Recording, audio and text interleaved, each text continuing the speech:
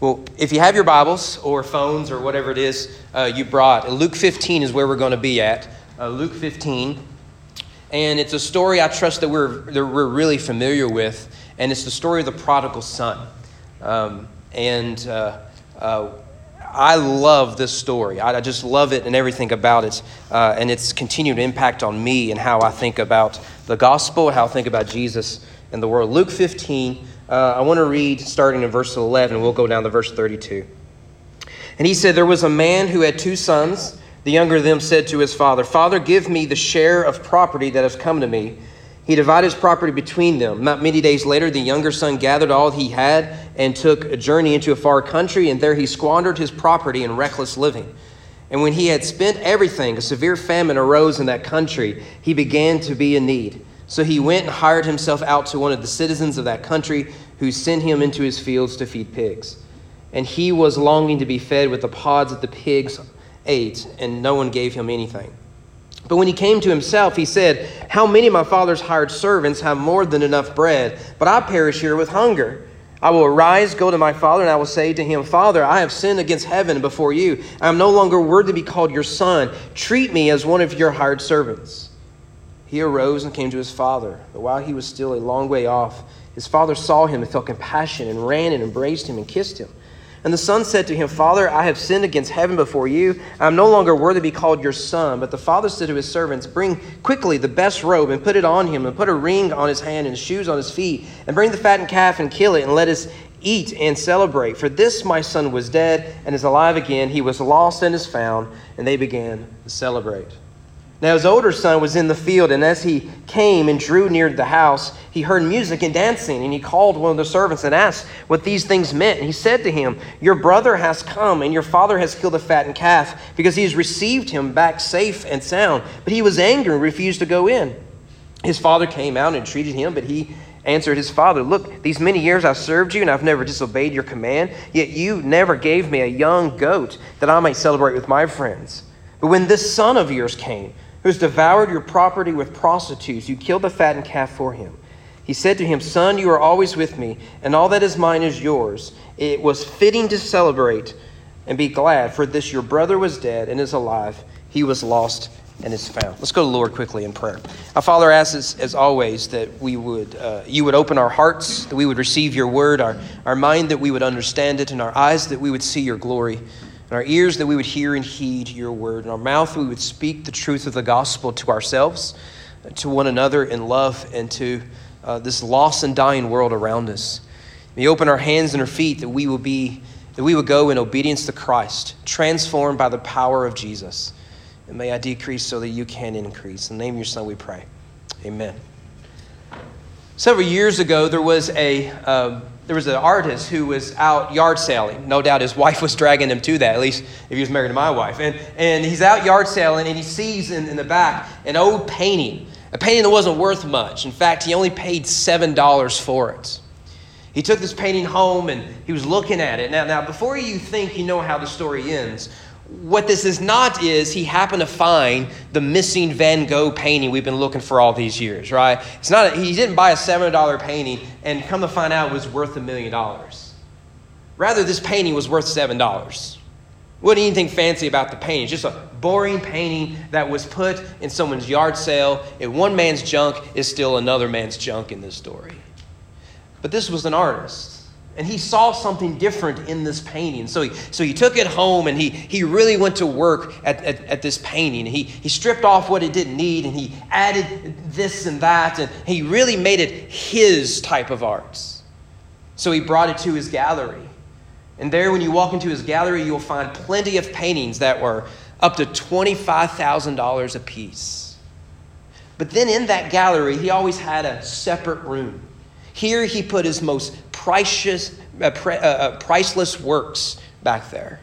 And so he took this painting he bought for $7, reworked it and remastered it, and he put it up on the wall, and he centered the lights on the painting so that you could see every little detail of it. He put rope around so that you couldn't get too close to it, lest you squander its masterful work. And he made it the lone spectacle in this room. And he sold it for $1 million. What changed? it was still a $7 piece of artwork in a yard sale.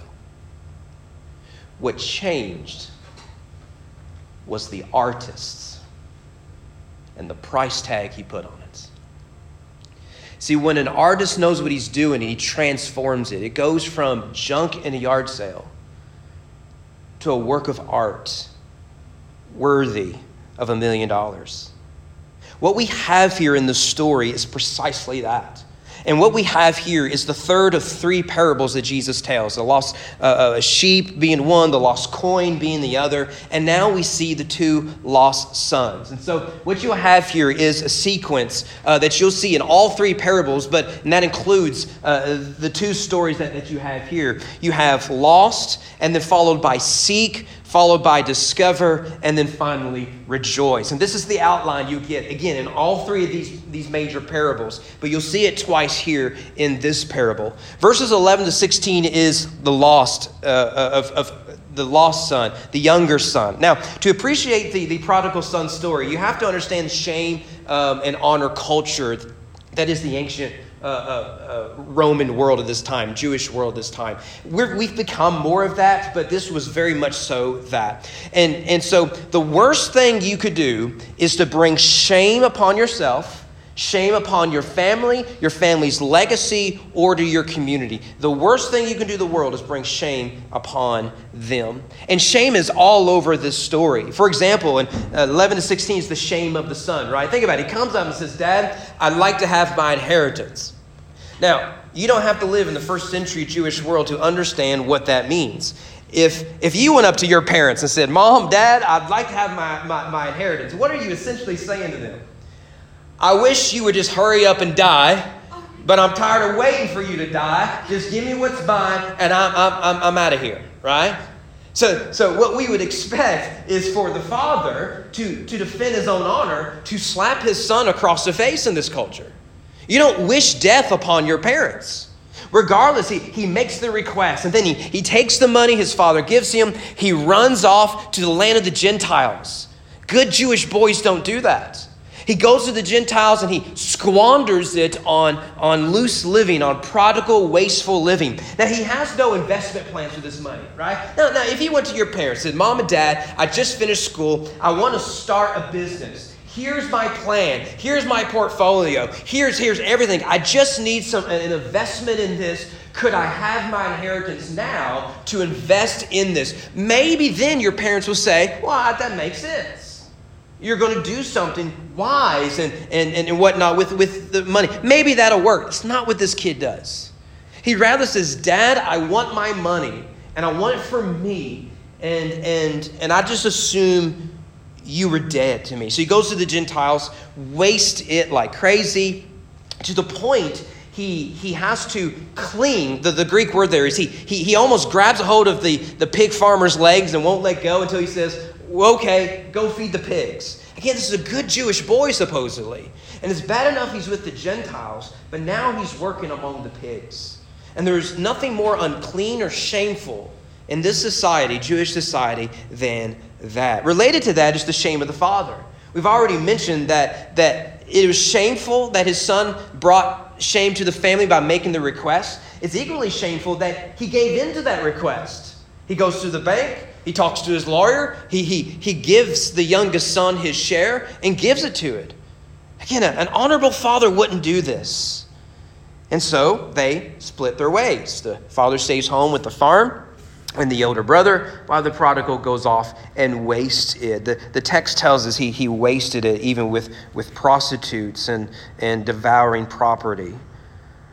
Well, inevitably, what happens is the money runs out. I don't know if you know how that works. Our church is full of state workers, and they have no concept of the number zero, okay? Right? Because they don't make money. It's just there. And so eventually, he runs out of money. He's not made any investments. He has no money coming in. Eventually, he just runs out of money. And so they're feeding pigs, starving to death.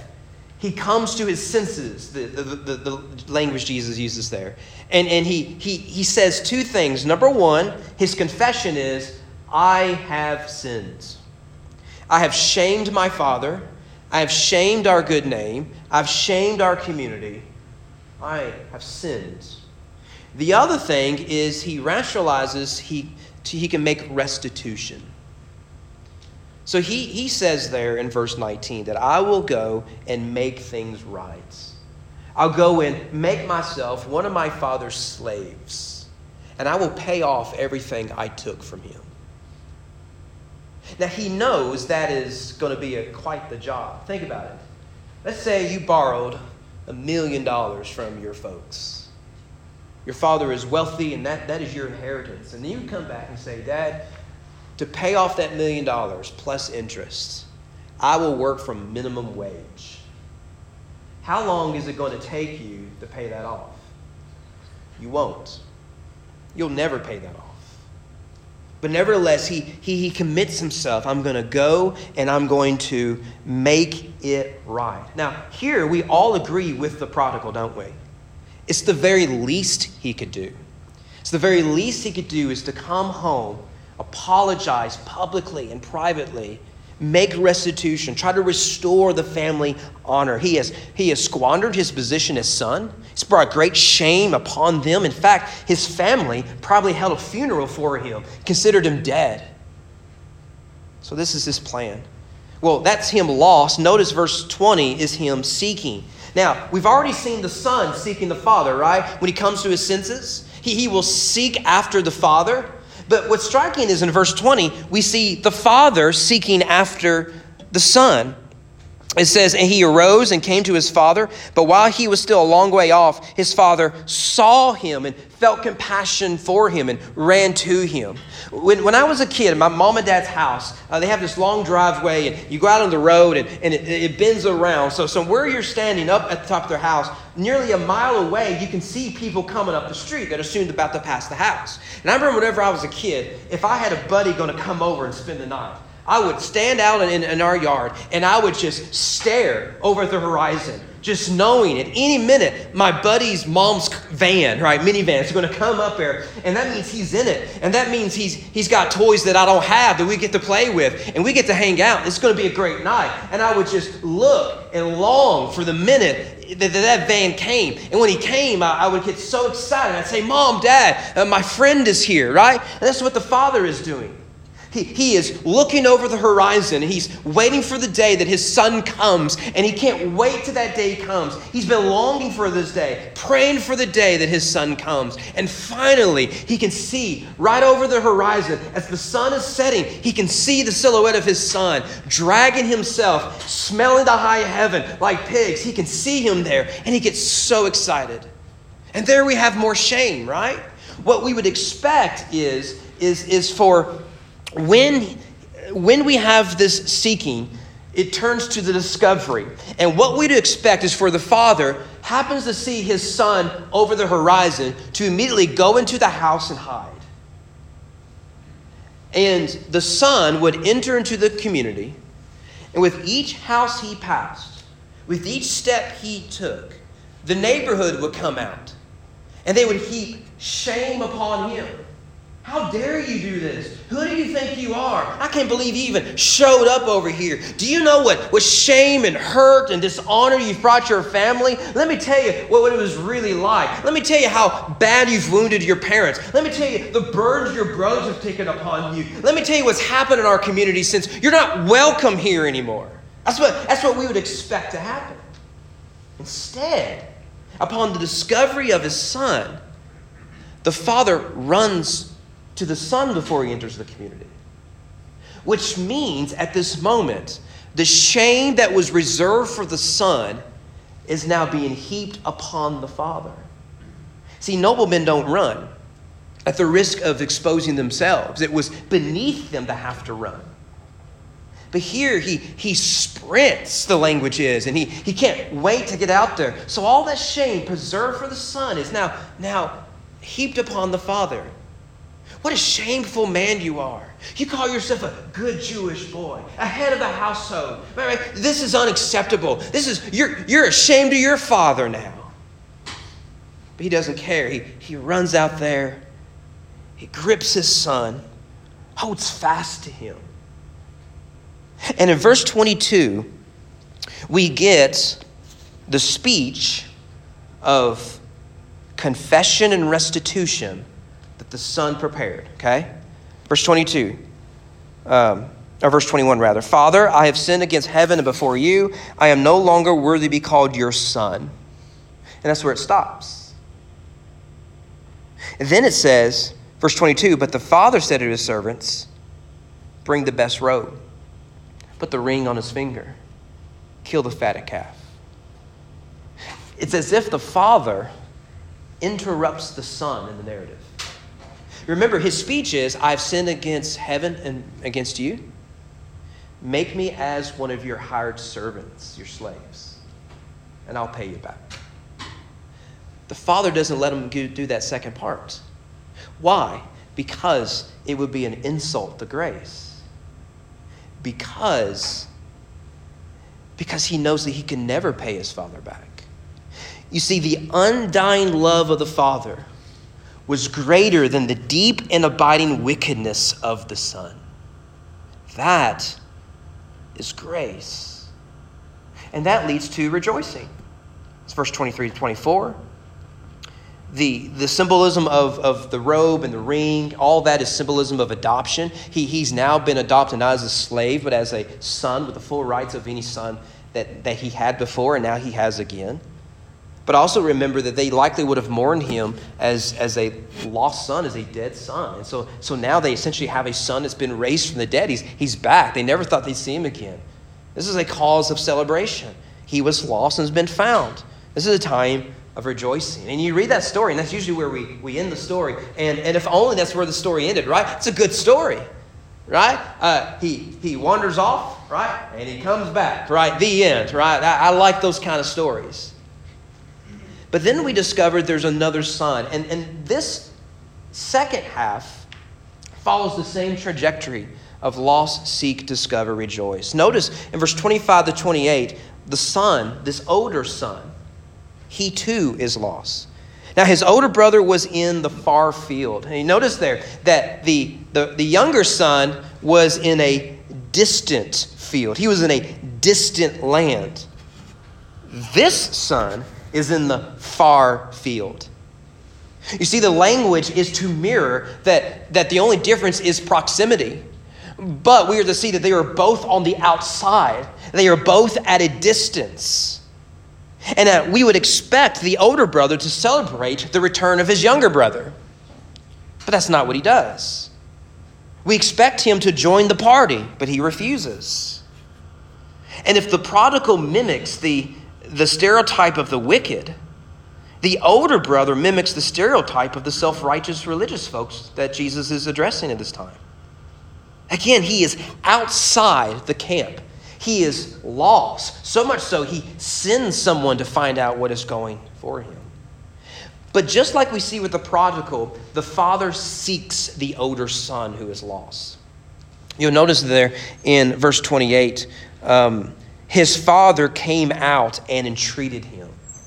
So just as the father had to go into the community to grab his son, so the father here goes into the field to speak to his son. It's the same story all over again. The father seeking the son. Yet despite the father's best efforts, the older brother refuses to join in the celebration.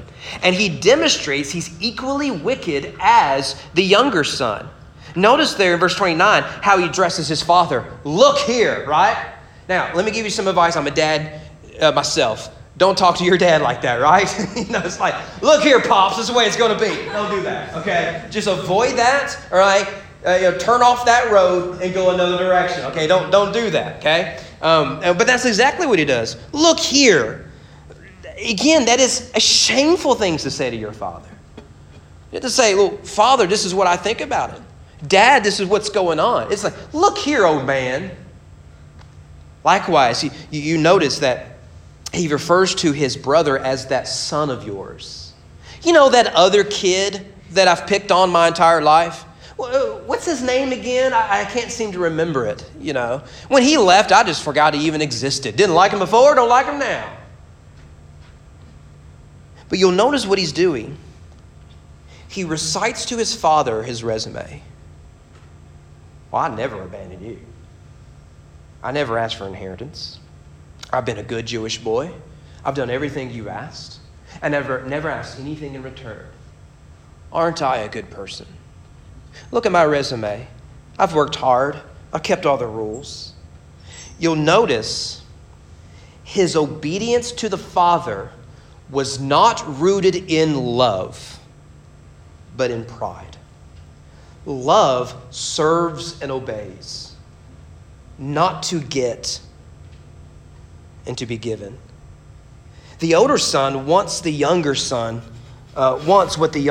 wanted, his father's inheritance, to be his own man, to set up his own kingdom. The younger son was public about it. Hey, Dad, give me my money. I'm out of here. The older son was private in his rebellion. If I just play by the rules, this will all be mine, and I could do things the way they ought to be. My incompetent father, he ain't got that much longer to live. It's the same thing. One goes about it in a more public way of rebellion. The other does it in a more private way, mere in religion. But notice the discovery in verses 31 to 32. He said to him, "Son, you are always with me, and all that is mine is yours. It was fitting to celebrate and be glad, for this your brother was dead and is alive. He's lost and he's found." And what a good explanation that is. He's returned home. It's a time to celebrate. You know, my brother lives in Kansas. My sister lives in Mississippi, which meant they left me in Kentucky to take care of our aging parents. And I don't find that funny at all, right? You know, it's like, guys, I knew I should have taken that job in Niger, Africa, right? You know, so they're already like, yeah, when the day comes, you can put up with cleaning out the house, right? You know, mom's a hoarder. It's like, thanks, guys. But when they do come home, and it's not often, sometimes it's every 12 months, 18 months, or even 24 months, but when they do come home, our schedule stops and we celebrate. We get caught up on everything. We go out to eat and we see old friends and we do all of that. It makes sense. But at the same time, one can imagine the older son's motivation. Play the part, go along, be honorable, and all that you ever desired will be yours. He'll inherit the vast kingdom of his shameful father. He'll have a seat in the city square. He'll have wealth, respect, and honor, so long as he plays the parts. And this is precisely how religious culture works, whether in the traditional sense or in the secular sense. If you post the right things, if you act the right way, if you go through all the motions, if you don't disrupt the status quo, if you just do what you're asked, you'll get what's yours in the end. You see, it's not conviction he's living by. It's convenience. You'll notice that this story has a terrible ending. It has a terrible ending because it has no ending. Have you ever watched the show, right? And you know, finally they released it on Netflix, so you watch the first season. You're not actually keeping up with the show. And then, you know, you're like into the second season, like, this is a really good show. And then you get to the last episode. You're like, wow, what a cliffhanger. I can't wait to season 3. And then you Google it, when season 3 coming out on Netflix, to discover there will be no season 3, right? My wife and I did that about a year or two ago. And I'm sitting there like, surely a writer's going to give me a 3-sentence summary what season 3 is going to be about, right? What happens to these people, right? And it's miserable. What happens to these characters? And isn't that what you're wondering here? Think about all the questions that are left unanswered. Did the older brother ever come in to celebrate? Did he listen to any reason? Did the love of the father compel this older brother to respond? Did a prodigal go out there and plead with his older brother? Come in and rejoice. What became of the two brothers, right? Did they ever reconcile? Was there constant tension? And did they each get an inheritance in the end? Was the family reconciled and reunited in the end? What really happened with these? Well, what if I told you I found the script? I know exactly how it ends. I didn't find it. I'm stealing this from John MacArthur, but I found the scripts. The Father's plea there, it was fitting to celebrate and be glad. For this your brother was dead and is alive. He was lost and is found. Can I tell you what happened after this? The father turned around disappointed that the older brother just would not respond. And as he starts to step away, the older brother picked up a large rock lying there on the ground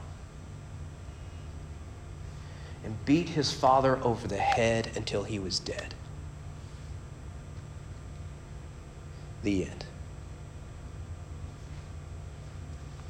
How do I know that's the end of the story? I didn't make it up. I found the script. The context of these parables of the lost sheep and the lost coin and the lost sons is to the religious elites who are sick and tired of Jesus. He's sick and tired of Jesus seeking the lost. They're sick and tired of Jesus looking for the sheep, rejoicing over the coin, and seeking the lost sons. And in this final plea, Jesus puts them in the parable. Here the Father is seeking you now. What will you do with it? And you keep reading Luke. They won't use a rock. They'll use nails. That's how the story ends. It's a terrible ending, isn't it? Unless Christ is risen from the dead. And when he's risen from the dead, we have a Savior who continues to seek that which is lost. You see, we have two sons here, and they embody two types of people, and I suspect, and I'm confident in saying, you are one of them this evening. On the one hand, you are like the prodigal who you feel like now that you're in college, you're liberated from all that. You don't have to follow the rules. What happens in Morehead stays in Morehead. No one else needs to know. These decisions I'm making, the places I'm going, the things I'm doing, the things I'm thinking about and reorganizing and deconstructing my life, right? That's my business. I can do whatever it is that I want. Let me encourage you today. Maybe you're here because you feel like you've hit the rock bottom of pig slop that you've been eating all this time. The good news I have for you is that you have a loving Father and his Son, Jesus Christ, who seeks and saves the lost, if you will but discover that. And that is a cause to rejoice. Or maybe you're here because you're a good Christian kid. You're a young man who had it all figured out when you're in high school. You're a leader in your youth group, and you would even speak occasionally at church, and everyone was so proud of you, and all the older women would say, if only we had more young men like you. Or maybe you're a good Christian girl, right? And you've got everything going the right way, and no one would ever expect anything bad about you because you've got all the Bible answers, and you do everything the way your parents wanted you to, and your church upbringing expects of you. And you can report next Sunday morning about what a great Christian college student you are and what a lovely person you are. But if you're honest with yourself, you're just playing the part. You're just going through the motions. It's not conviction, it's convenience. You don't want to upset the apple cart. It seems safe here. And maybe you're feeling like you're at the point where this isn't adequate. There's good news for you. There is a Father who sent his Son who seeks sinners like you. Not with rules, but with his righteousness.